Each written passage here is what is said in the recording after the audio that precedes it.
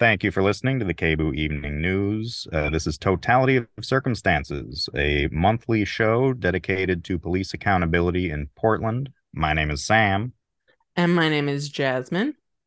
and for the last little over a year, I think, we've been covering the activity of the Police Accountability Commission in Portland, which is tasked with implementing a measure passed by voters in late 2020 to create an entirely new police oversight system in the city. And so that's been taking up the majority of our bandwidth on this show for a good long while now. And today we're going to step back to look at, Something we've been covering even longer. yeah, actually, that's true. Basically, a new toy that the police are going to be getting, for better or worse, body cameras. Like you said, Jasmine, we've been covering body cameras even longer than the Police Accountability Commission. You think even before we were doing this show, which started Yeah. in 2019, we had gone to several community forums. There was a big push, which was actually the second big push to get body cameras in Portland in like 2017, 2018. And there were a series of community forums and a whole task force within the Portland Police Bureau and the city to implement body cameras, and it really just kind of petered out. Like, just to give you Axon, the company that Portland is going to be contracting with to do a body camera uh, Pilot. Yeah. pilot, they first patented their body camera in 2008, but we've seen a huge increase in national usage of body cameras after the killing of Michael Brown in Ferguson, Missouri in 2014. And then in 2015 is really when Portland started publicly starting a process to implement this. It didn't really work then. It didn't really work in the 2017 and onward push. And now it is finally happening. And we'll talk a little bit more about how that came about later. Kind of the big background fact here is that, as you may have heard, Portland is the last city of its size. It's the largest major city in the country without a body camera policy for its police force. Colleagues, today is a historic day for our city. After a decade of discussions and negotiations, we're finally able to move forward and implement a critical tool for transparency and accountability. That was Mayor Wheeler speaking at the April 26th City Council session. The critical tool for transparency and accountability that he mentioned there is, of course, body-worn cameras. And the agenda item that he was introducing was adopting a letter of agreement between the Portland Police Association, the PPA, the union that represents rank and file officers, and the city of Portland around a finalized body-worn camera policy. So they came to that agreement within a week. The policy was approved, and there is a body cam pilot program coming to Portland in August. The pilot program that will be limited to Central Precinct. So essentially the west side of Portland, and then a bit into inner northeast and southeast. And also the focused intervention team, which is the police's relatively new sort of gun task force. The FIT does a lot of traffic stops and other things. So I think what we would expect is FIT officers wearing body cams will be using those body cams during traffic stops and other consent searches and things like that. Just to put this in kind of a larger context for people, the gun violence reduction team or task force, the GVRT, was the previous version of this, and they were disbanded during 2020 during the massive protests here in Portland against police brutality and institutional racism, and it was essentially reformed under different leadership as the FIT, the focused intervention team, as Jasmine was saying. And that same 2020 flurry of activity around police accountability is also what produced the ballot measure that created the Police Accountability Commission. So just to kind of tie all that together before we launch into body cameras. Awesome. Okay, so with that, what does it mean that body cams are coming to Portland?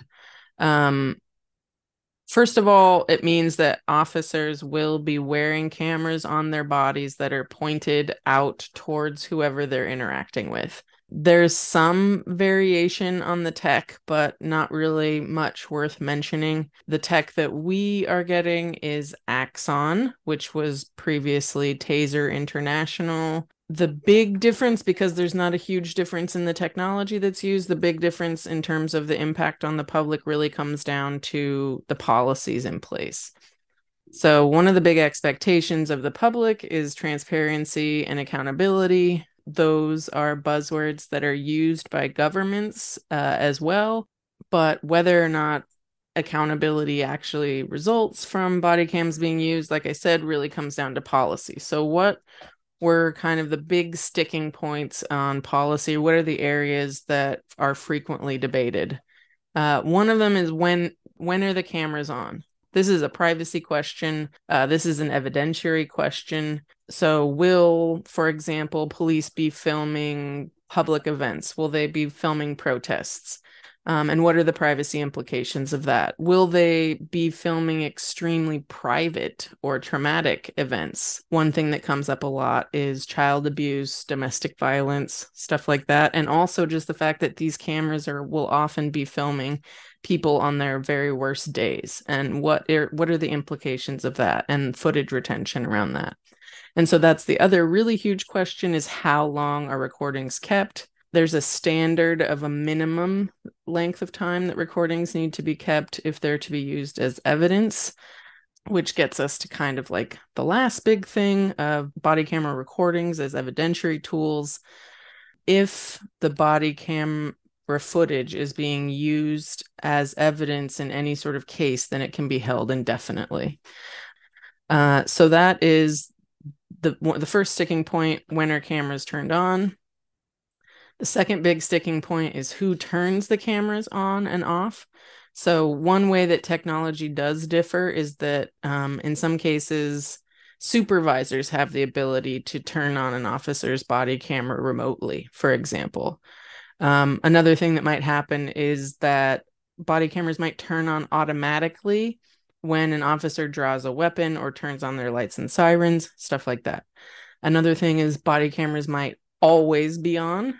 The most common option probably is officer control. So officers are responsible for turning their body cameras on and off, and then they need to be held accountable for when they do and don't turn their body cameras on and off.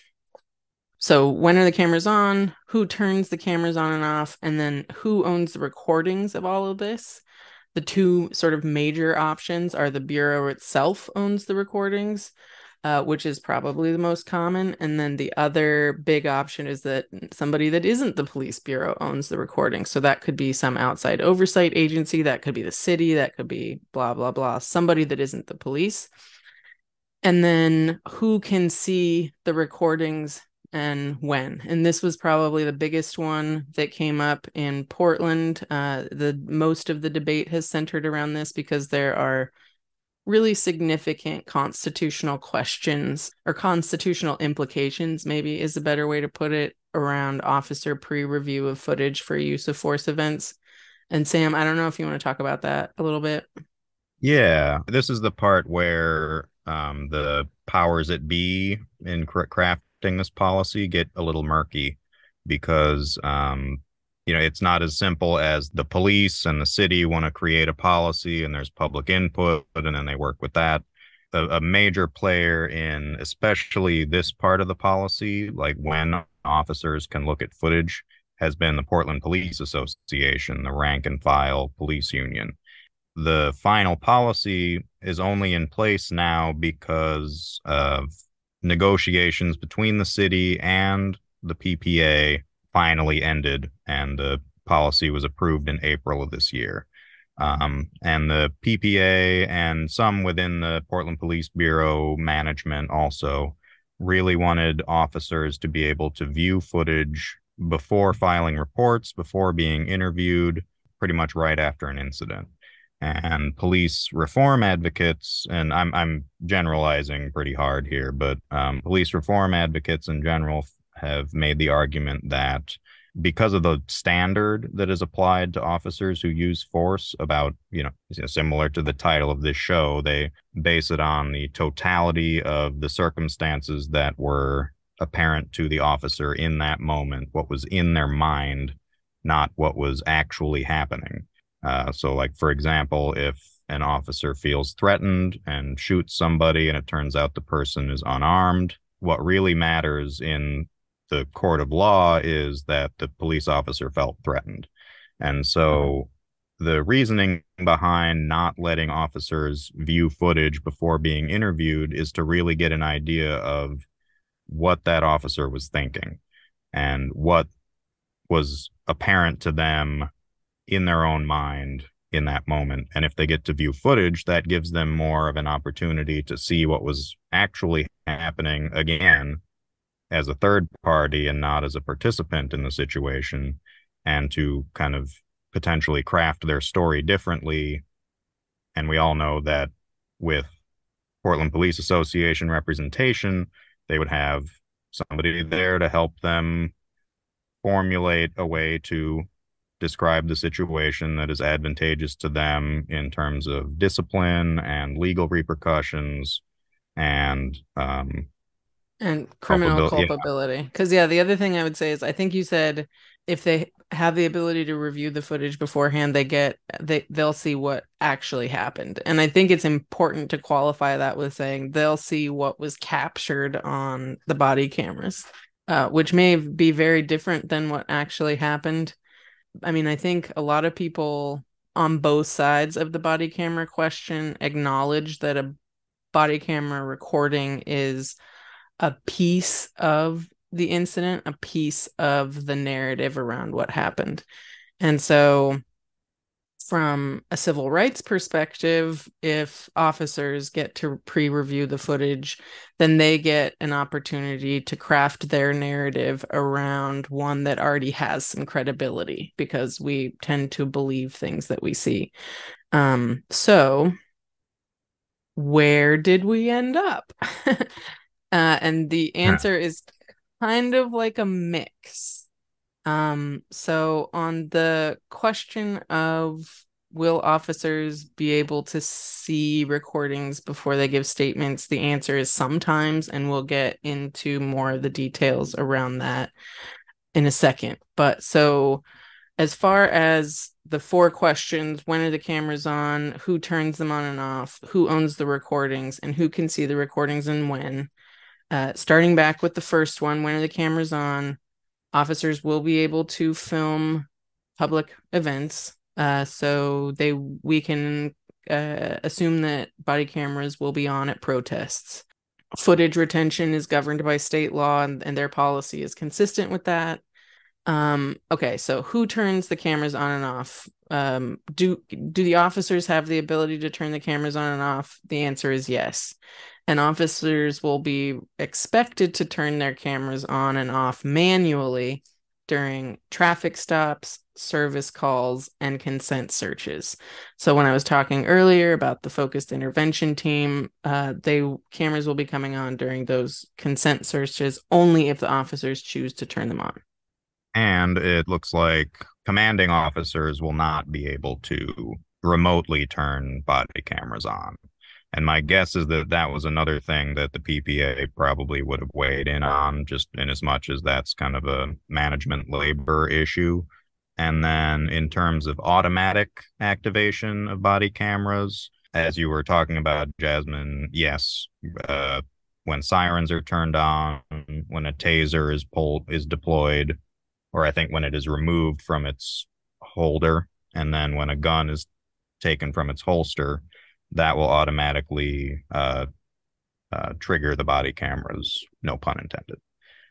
Yeah, so commanders can't. There's some automatic protections, but by and large, officers will be responsible for turning body cameras on and off themselves, which begs the question, if they don't turn them on, will there be consequences? Which gets back to this idea of accountability. whether or not body cameras are effective tools for increasing officer accountability is still an open question because there have been mixed results in the various studies that have been done. Some of the reasons why these might be so mixed is that, one, body cameras are pointed out. They're not pointed at the officers, so they don't actually always capture all of the officers' actions. As we just said, officers have the ability to turn them on and off, which means that they doubly don't necessarily capture all of the officers' actions. And then who owns the recordings and who has access to them is another big question in the officer accountability column. Sam, do you have an answer for us on what the policy says about that? It's like it's the cops. And I think it's worth, I'll just read your little note in our outline here for the show. Will an outside agency own the recordings? LOL, no. I think that was always kind of wishful thinking, knowing that the PPA would get involved, because that, that takes a lot of control out from the Portland police themselves if they were to do that.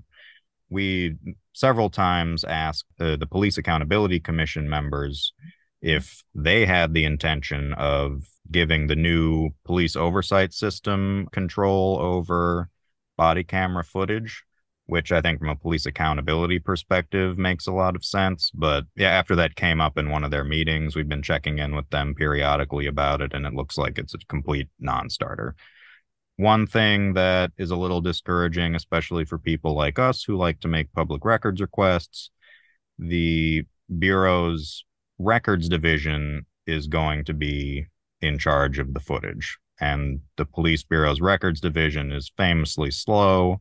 They have a backlog of about 80,000 records to be processed right now.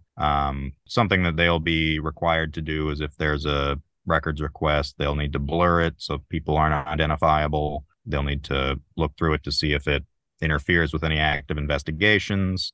And so I think it's a safe bet that and this is editorializing, but I think it's a safe that any records request for body camera footage is going to take a long time if it even gets processed at all. So that would be from like a public or a journalistic perspective. I think there's still also kind of an open question on how easy it will be for investigators with the new oversight board to access body camera footage. If we think back to the Independent Police Review, IPR, and some of their struggles, which may have been mitigated a little bit because of some recent legislation, but in general, if the police control things, there you can expect there to be barriers to access, and sometimes pretty significant barriers.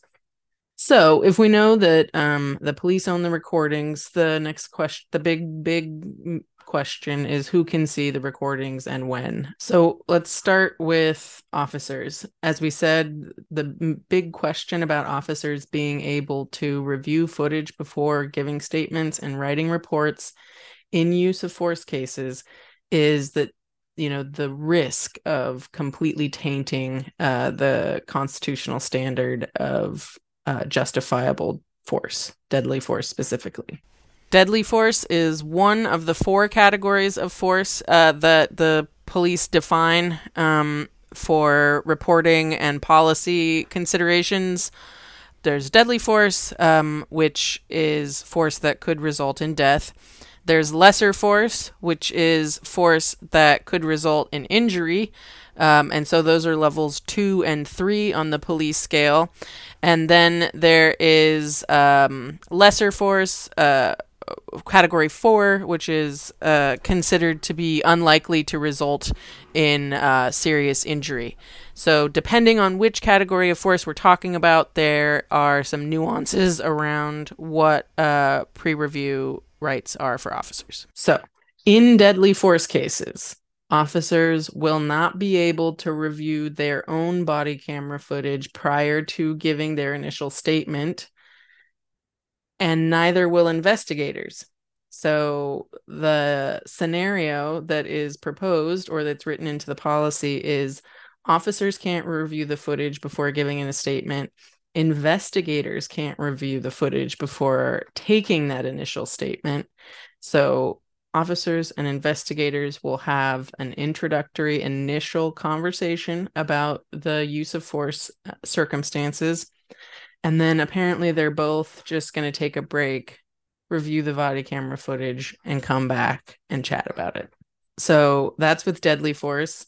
With lesser force, police officers are required to give a non-recorded, quote unquote, candid statement to a supervisor before they have the ability to review their body camera footage. Witness officers, so officers who witnessed other officers using deadly force, will be able to review footage prior to giving their own statements and writing their own reports. And then category 4 force, that lowest type of force we mentioned, there will be no restrictions on officer review of footage. Another big thing is the supervisors. They put pretty serious limits. One of the big things that is seen as kind of like an accountability, or even from an officer training perspective, is random audits of body camera footage. So without having any particular officer in mind, just doing random samplings and reviewing to see if the scenarios are consistent with policy and stuff like that. There's also, sometimes the idea that maybe there's a problematic officer, and rather than just let them roam the streets and do whatever they want, we might randomly or sometime or in a more focused way review some of their footage. But none of that's going to happen freely in this policy. Supervisors can view 3 random samplings per year of body camera footage, and that is it. Body camera footage can't be used in performance reviews, and as you said, there will be no remote viewing. So that's the policy. What is coming, Sam? Oh, I was about to ask you, but I can tell you the answer, actually.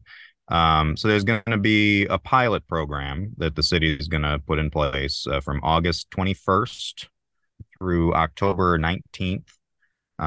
So almost 2 months, and 60 days.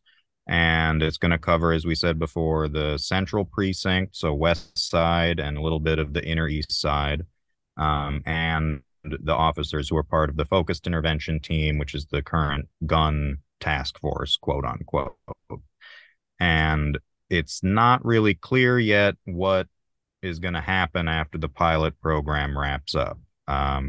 It's probably safe to assume that the DOJ will have another chance to review the policy with the input of data from the pilot program and testimony around it, and just seeing what kind of the results have been so far. And it's not really clear what criteria they're going to use, the city, the DOJ, Portland Police Bureau, what criteria they're going to use to determine if the pilot was, quote unquote, successful or not successful or a complete failure. And so we will probably continue to report on that ahead of August. Another big consideration that will have an impact on the public that we haven't discussed yet is how much all of this is going to cost. There is an initial cost, money that was already budgeted for this purpose in fiscal year 2021, I believe, sometime in there. That initial $2.6 million that will be used for this pilot program. But there are other costs that will need ongoing funding if this program is implemented completely, which we expect it will be. Costs like equipping more officers. So the pilot program is going to use some officers. Once this goes into full implementation, we would expect the majority of uniform officers to be wearing these devices, so there's going to be cost associated with buying those. There's also data storage costs, which we don't know exactly what those will look like yet.